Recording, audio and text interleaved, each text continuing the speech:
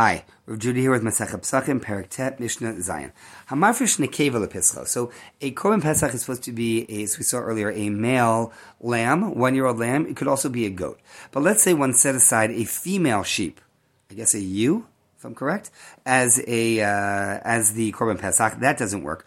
O zachar ben shtei shanim, or a male sheep of 2 years old. Either way, it's the right general species, but it's not the right animal. So you're you should let the animal graze. It's been set aside, but you can't use it. Let it graze until it gets a blemish, so it becomes disqualified. V'yimacher, take the money. And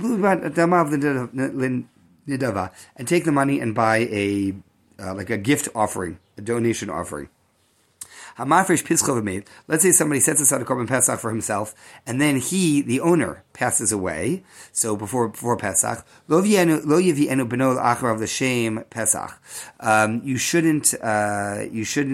his son should not bring it as a Pesach, because assuming that his son was not on the guest list. If the man was planning on having Seder with his child is then now still valid to take the korban Pesach, that would be fine. But if the child was not on the guest list, the child was planning on having Pesach elsewhere, so the child cannot take it over now because they weren't on the list. So what do? They should give it as a peace offering. As we've seen, that's sort of a backup of what you can do with a korban Pesach that's no longer valid.